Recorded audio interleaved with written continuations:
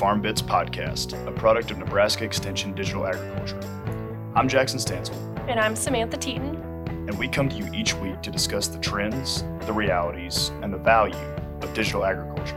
Through interviews and panels with experts, producers, and innovators from all sectors of digital technology, we hope that you step away from each episode with new practical knowledge of digital agriculture technology. We're excited to welcome back Dr. Joe Luck, Associate Professor at the University of Nebraska-Lincoln, for Episode 3 of the Farm Bits podcast. Dr. Luck is a precision ag extension specialist and has had experience working with yield monitors and data since his time as a graduate student at the University of Kentucky. For those of you who listened to our first episode, he and Laura Thompson dove into the relevance of digital agriculture and technology adoption.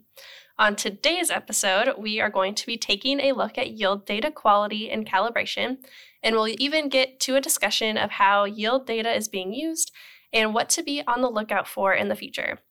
Some of you may be listening to this podcast from your combine or while driving a grain cart, so hopefully this is timely information for you. And if it is, happy harvest to you. And now, here's our interview with Dr. Joe Luck.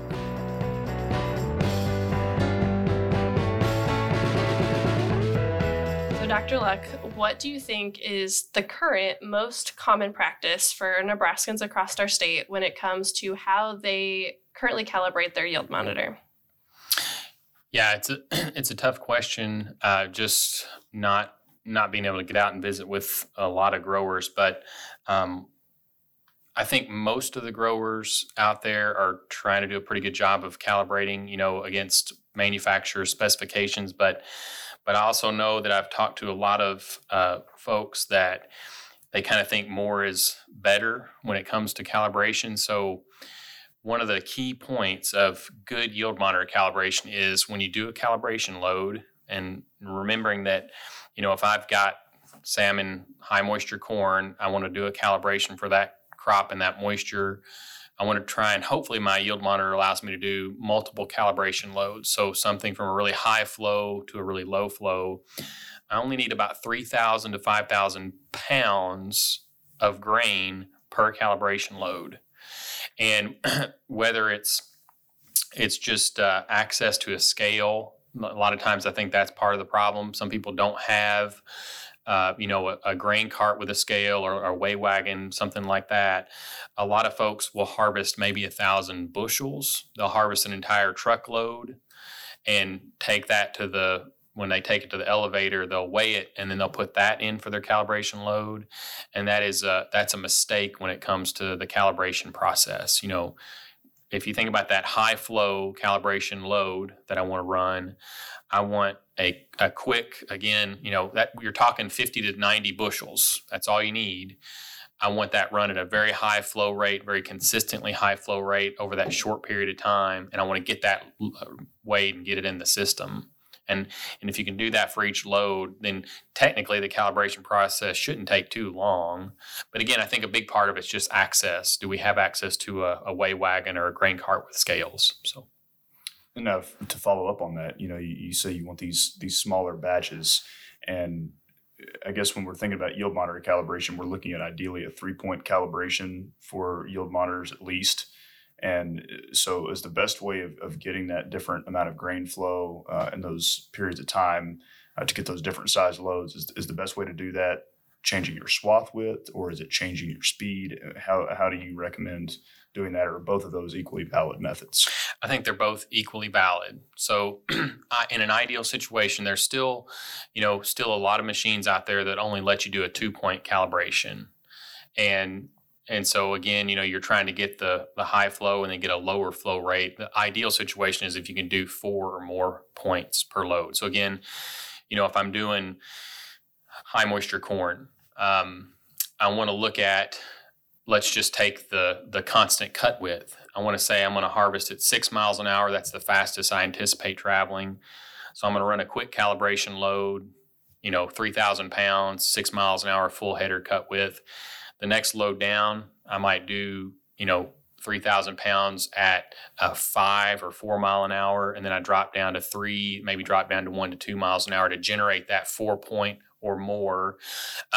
So that's kind of the procedure. Cut width versus speed, it really doesn't matter. If you think about it, each one of those scenarios, I want to get that 3,000 to 5,000 pounds.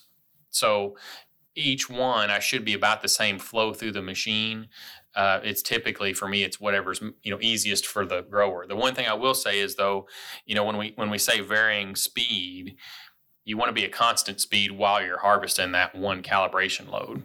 That's the key, is stability. So that's the only advice I'd give there. But either way, you end up with the same result, same amount of time to grab that amount of grain and get it entered into the system. Sure.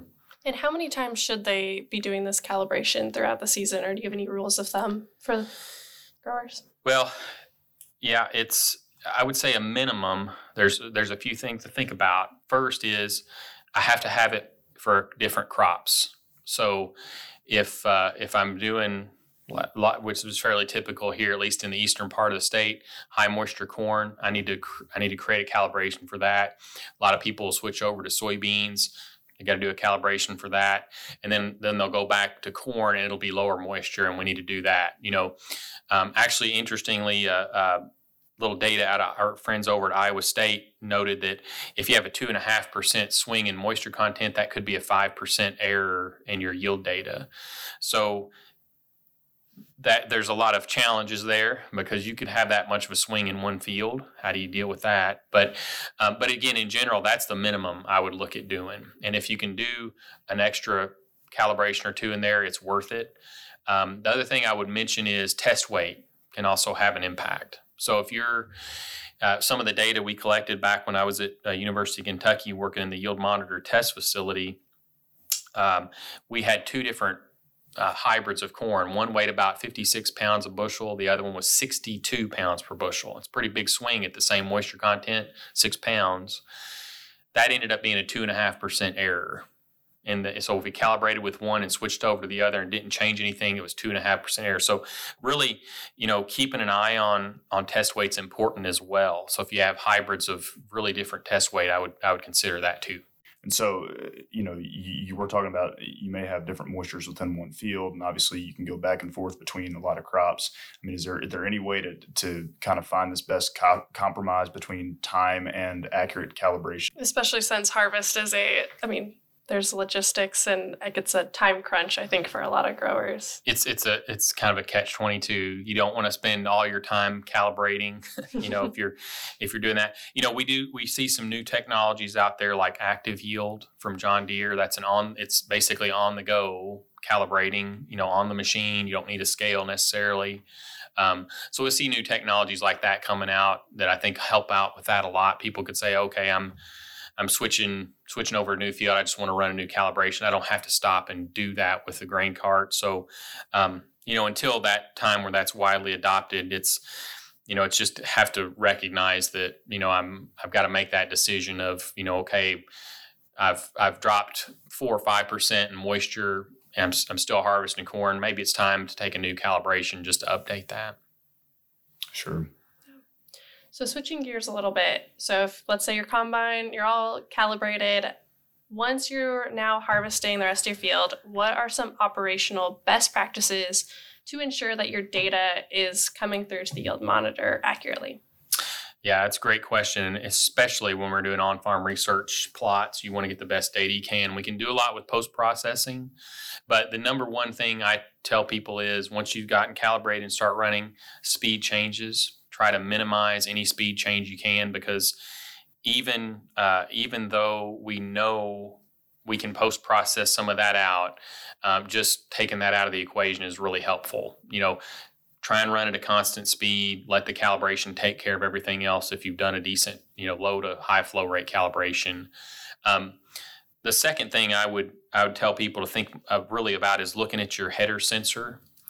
Making sure that is when you lower the header and start cutting crop, that's activating appropriately, and when you pick it up, it's stopping that logging.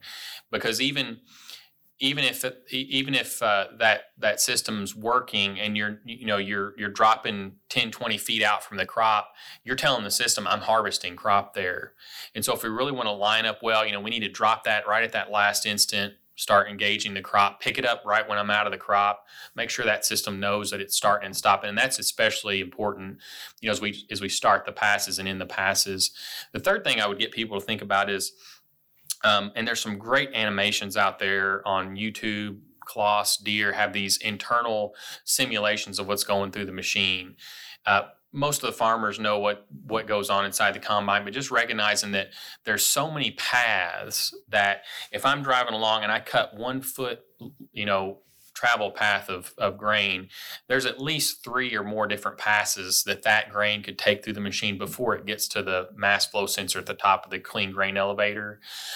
One of the farmers I worked with, in the central part of the state, they would actually look at their tailings elevator sensor and try and minimize. And again, they're slowing down a little bit because the more crop you try and force through the machine, typically that's when you'll see more go through the tailings elevator.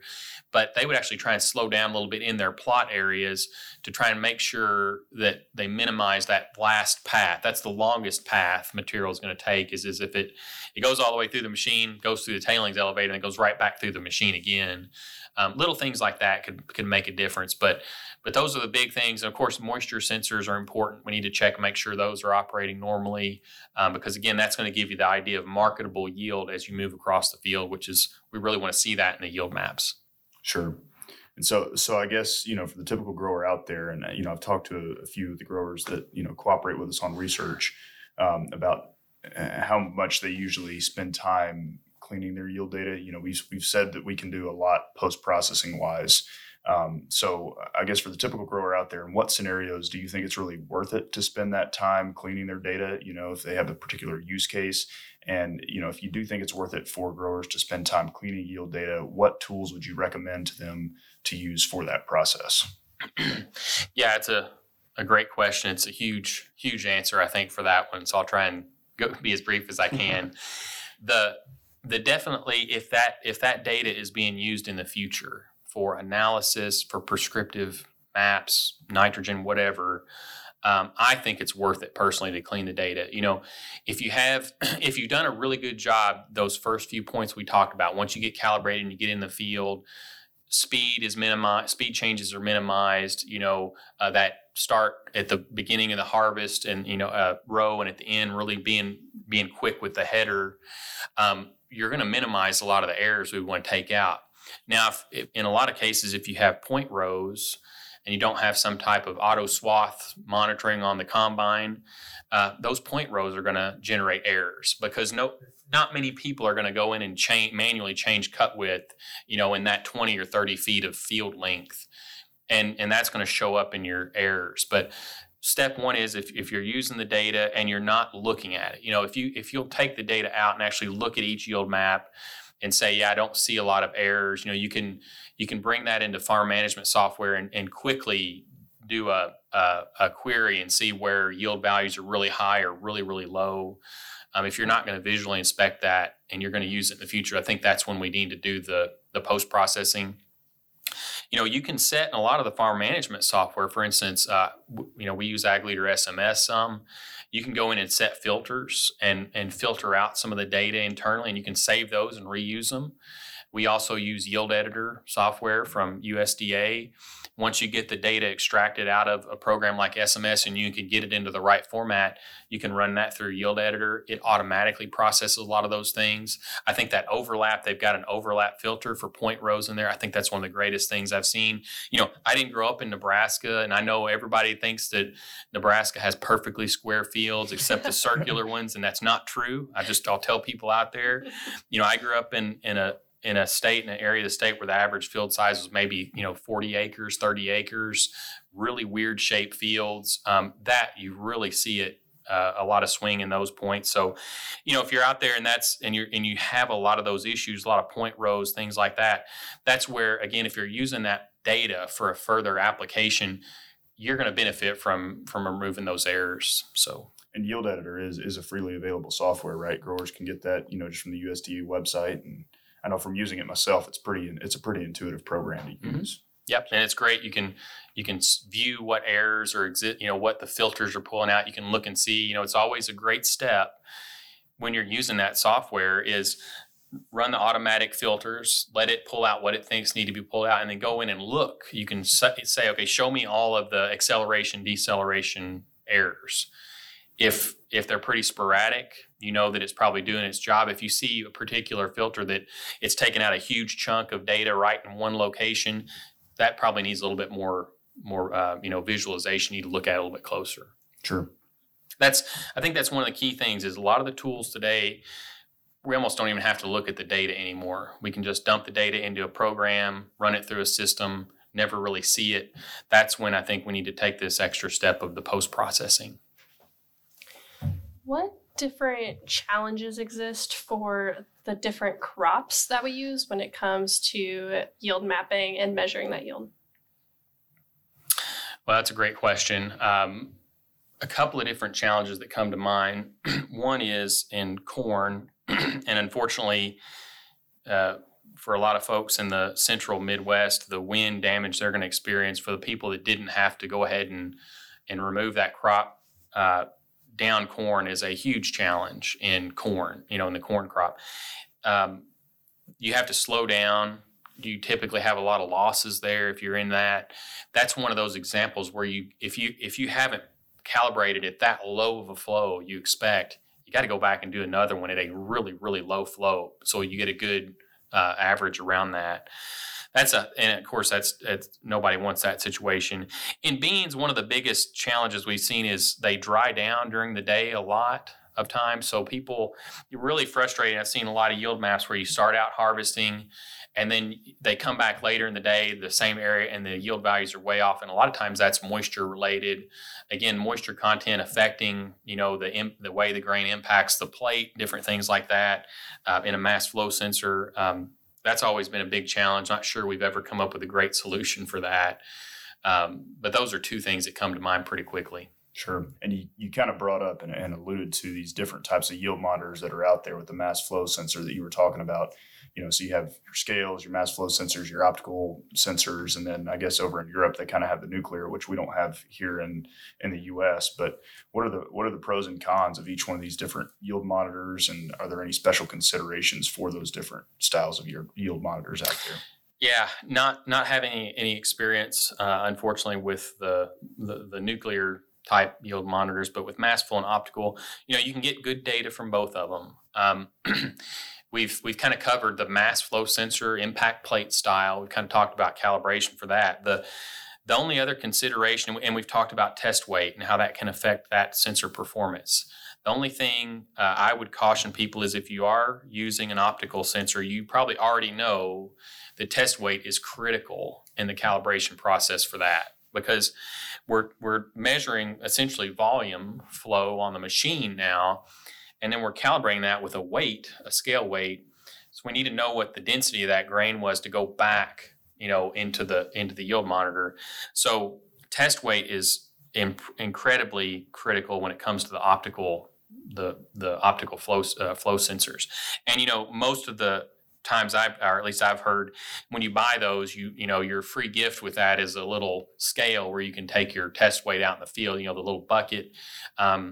Recalling that, to my knowledge, you're not supposed to just take the little bucket and scoop up a lot of grain. You want to kind of fill that very slowly, very evenly, and things like that. Little things can make a difference, but that'd be the biggest difference. We've actually seen data from both, checked it versus scales. You can, on average, you can have very good data from both systems. So you talked about a little bit earlier how important it is to clean your data if you're going to be using it for a later purpose. So when you think about using that yield data, what are the best opportunities for getting value out of that? Yeah, I think just understanding where industry is going and service providers, more and more that data is going into future prescriptive efforts. So if it's nutrient removal, people are using it for that. If it's future nitrogen application, we're using it for that. Just the understanding of, and if you have 3 to 5 years, understanding of historically how that crop yield has varied across the field can be a really important part of that. That's incredibly powerful. People, as we move forward, just having that baseline with which to compare to, if you can quantify yield variability across your field, you can put a price on that, and now you know what range of in other words, economic benefit or cost you have to work within if you're going to have a solution to what problem. So figuring out what problem it is you're trying to solve. If what do I put into that problem? Am I going to have a potential return for it? And so to that point, I think the on-farm research to me is one of the most powerful tools we have moving forward. And as we've discussed, the precision ag technologies, the GIS analysis, that allows us to do those comparisons every year. We could be out in the field doing small plots here and there to test out different management strategies. And we have to have as good a yield data as we possibly can to make sure we have a lot of confidence in the results we get from those. But that really tells us, hey, I made a change this year, but it didn't pay off. I'm not going to try that again, or maybe it did, and I can move forward with that in the future. So when you talk about also like farmers using their own data, can you speak on at all like what companies are doing with yield data if they get access to your personal data? Well, unfortunately, a lot of that would be speculation. Okay. But I'd have to speculate too much with what some of the folks are doing out there. But we know that there's power in, for instance, aggregated data. Some of the companies that are remotely logging data are able to use that to learn about their hybrids, their crop protection techniques, all these different things. So it's all part of this future of big data in agriculture, and can companies, if they're collecting data from a wide geographic region, they know the rate of seed, the type of seed, is much more information they can collect of what happened during the year. They can use that to improve their products or maybe the recommendations. That's what you hope to see. It's hard to say exactly what they're doing, not being privy to some of those discussions, but again, there is a lot of value in that aggregated data. And I'll probably get in trouble for saying this, but I think my opinion is precision ag data on farms is much more valuable than what we're leading it on to be. You just think about what it takes, the investment to do a research study in some of these fields. If we can turn the farmers' fields into those, which is what we're seeing out there. In other words, we can log all the information, what went in, when, where, every input. We can monitor the output. We can monitor weather data pretty well remotely now. Imagine the value of that, replacing all these research studies with precision ag technology. That's a lot of value. So personally, I think that's something we need to think about and talk more openly about in the future. Especially when growers really value that full field data versus plot data. People are really skeptical sometimes of plot data. So That's good to hear too. Yeah, it's absolutely critical to be at production scale, to convince somebody that something works. And you've kind of already been alluding to this, the big data future of agriculture, and how yield data can pertain to that. But what are some other things that we may see coming, within yield data in the future, as far as kind of yield data sharing technologies, machine tracking technologies within the field, machine-to-machine communication, and I guess even in other crops like cotton, what may be some of the yield technologies that are coming down the pipeline? I know there seems like there's been some innovation there in recent years. So. Yeah, they have essentially flow sensors now for cotton harvesters, so they're able to do some site-specific management with in cotton as well now. So I think we're going to continue to see a push for improving the quality of the yield data, and we're going to start to see efforts at sub header width estimates of yield. And we've already, we've seen some research. You can go out and look at patents that have been applied and awarded to companies that there's information there that hasn't been really commercially made available yet. That gets typically filed pretty early. How do we break down a 12, 16 row header and maybe use imagery or some other machine vision type technology to break that down and say, well, we could actually look a little bit, more a higher resolution at what's going on that machine. We know the total flow. Let's try and scale that a little bit across the header. I know, I have a lot of friends over in, the agronomics and plant sciences, and I know they would love to see more resolution in some of that data, not just, longitudinally as we move through the field, but laterally as well. And so I think we're going to see some push, but it's been great. The data quality piece has been really challenging as we look at the future, which is going to have artificial intelligence in it, machine learning techniques. You cannot say enough about data quality, and a lot of the literature that I've read would tell you that most of the projects that fail, it's because of data related, and quality issues. So as we look more for those techniques to take off, data quality's got to be number one. Garbage in, garbage out. That's the saying. Absolutely. Mm-hmm. So that was a lot of awesome information. So to tie it all together, what would be the biggest piece of advice or message you want to leave the listeners with? Well, the one thing I would say is, don't be afraid to reach out if you need assistance with anything at all. Especially the group, the Digital Ag Group in Nebraska Extension. We're working for the university. We're always willing to help out if it's an issue with calibration, or I've got a data issue. We learn with the folks that are out there that we work with, and so